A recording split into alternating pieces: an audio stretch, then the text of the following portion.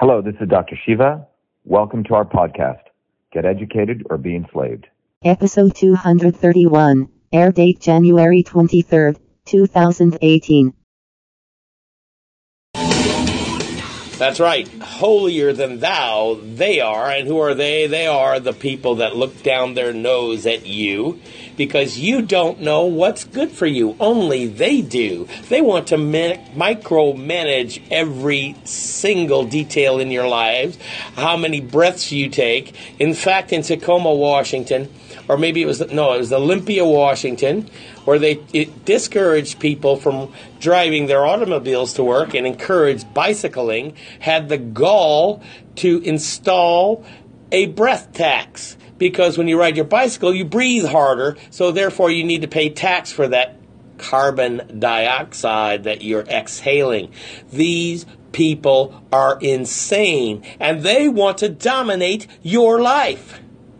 I say let's not let them. And one of our America First candidates that's going to help change that paradigm is a man who has a PhD from MIT, among other things, a guy who actually invented the first email system, a guy who is running for the United States Senate in the great state of Massachusetts, and he's running against Foe Kahanis. We have none other than Dr. Shiva Ayyadurai. How you doing this afternoon, sir? Oh, good. Great to be on your show. Happy New Year to you and everyone. Thanks for coming on the Article 5 Hour and helping us right out the end of 2017, Dr. Shiva. So tell us what's happening with the campaign.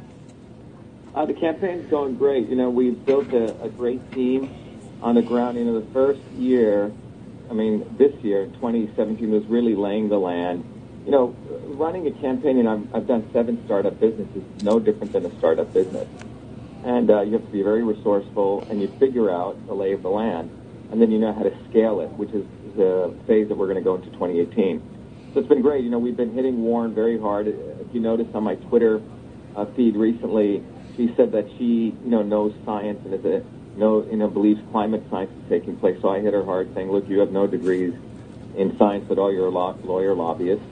And you know nothing about science. In fact, you're the one who supports Monsanto, which creates the fake sciences, which is destroying the earth. And you also want to support this whole notion of carbon tax, which is only going to make your buddies at Goldman Sachs, as well as Al Gore, very, very wealthy. So, and that went viral on the internet. I think the biggest advantage we have is that in Massachusetts, 1.5 million Democrats, 500,000 Republicans, but there's 2.5 million independents. And the notion of being independent was really what our founders were about. They weren't about parties and factional and using our rational mind. And I think Massachusetts is a great opportunity for a new revolution to take place. And our defeating Warren is going to do that. Yes, indeed. And I am certainly glad to hear that you are taking that perspective. And I was encouraged by the fact when I learned the statistics that you just quoted to this audience about how few Republicans are and how many independents are in the great state of Massachusetts, particularly in the eastern side, as I understand it. The right play for you, obviously, was to run as an independent, right? Well, yeah, not only that, when you look at the reality, look, President Trump is not a quote-unquote Republican. He is Trump. He sort of defined his own way. In Massachusetts, just to give you the data, when we looked at the data analytics, the reality is the rhinos and the Mass GOP stabbed him in the back.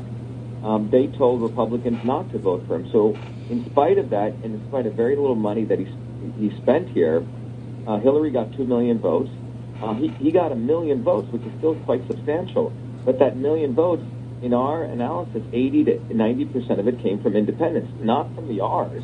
Because the R's essentially probably voted for Hillary because Hillary got 2 million votes. That means she got 1.5 million Democrats.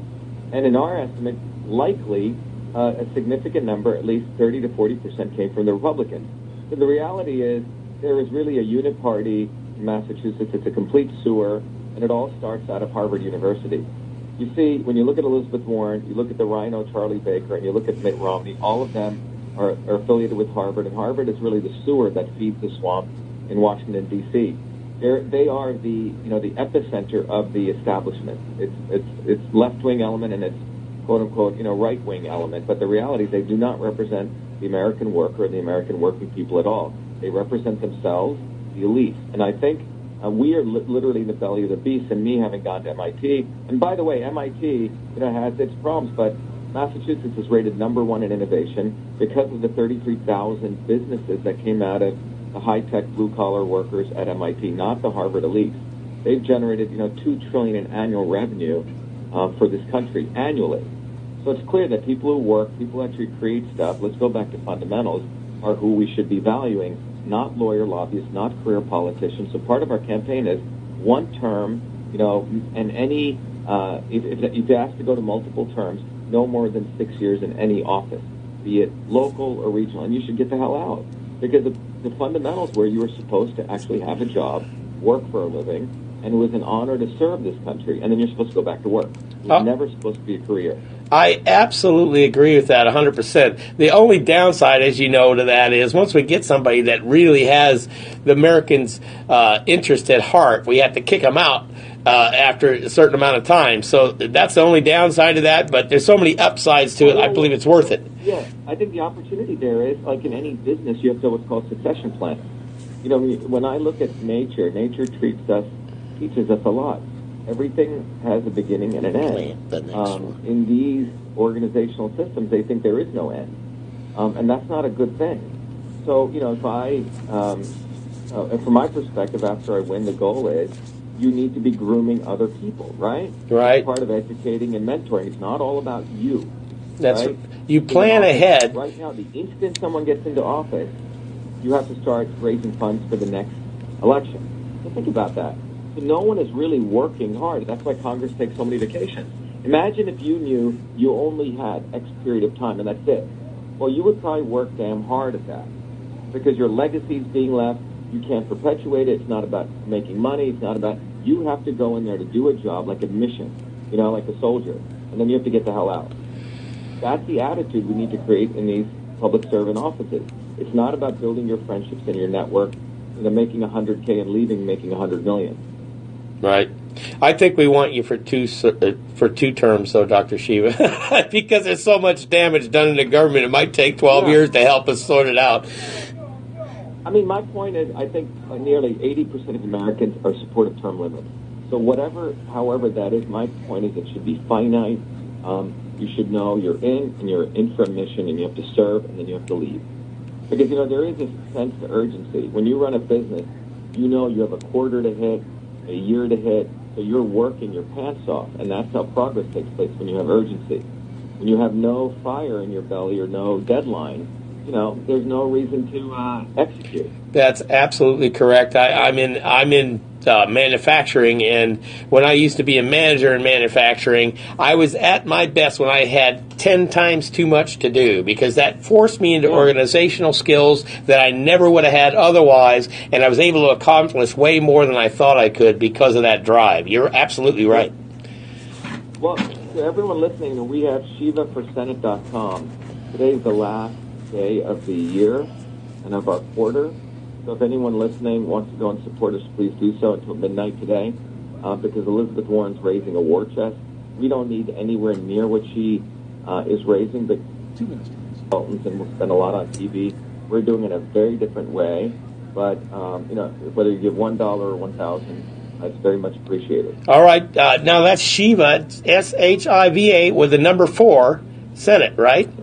Yep, Senate.com. All right, Shiva4Senate.com. Now, you're going to hang with us through the break, and I want you to also explain some of your travels through the eastern part, talking to the farmers that were shocked to hear that Warren supported Monsanto, the chemical company that most of those organic farmers in the eastern side of Massachusetts absolutely hate. I want you to tell the audience some about that after we come back from the break. Yeah, I'll share with you all the details of that. Yeah, that is a very interesting story. I think you shared some of that with the audience last time you were on this show. Now, people might ask, why do we have a Senate candidate from Massachusetts in Arizona on the radio? First of all, we need America First candidates like Dr. Shiva.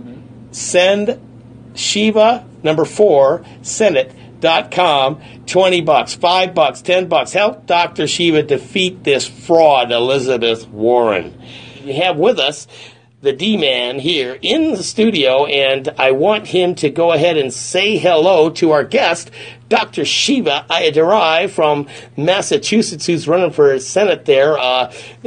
Dr. Shiva, I want you to say hello to the D-Man, who has a radio program on this station every Saturday night, 7 to 10 p.m. Arizona time. So say hello, Dr. Shiva, to the D-Man. Hey, D-Man, how are you? Happy New Year to you. Hey, Happy New Year's. Happy New Year's. And you know what? I got to tell you something, man. I love hearing what you're talking about. You're right up our alley. Believe me, I really like what you sound like, man. Yeah, and Thank you. Yeah, I think Americans, are really ready for this. I think the Trump win was unleashing them for far too long. The elites in the East Coast and the West Coast had assumed that they were smart, that they knew better. But the reality is people know better. And they were frustrated and angry righteously. And I think now is a great opportunity to really move this country forward in a very, very different way and take it into the 21st century.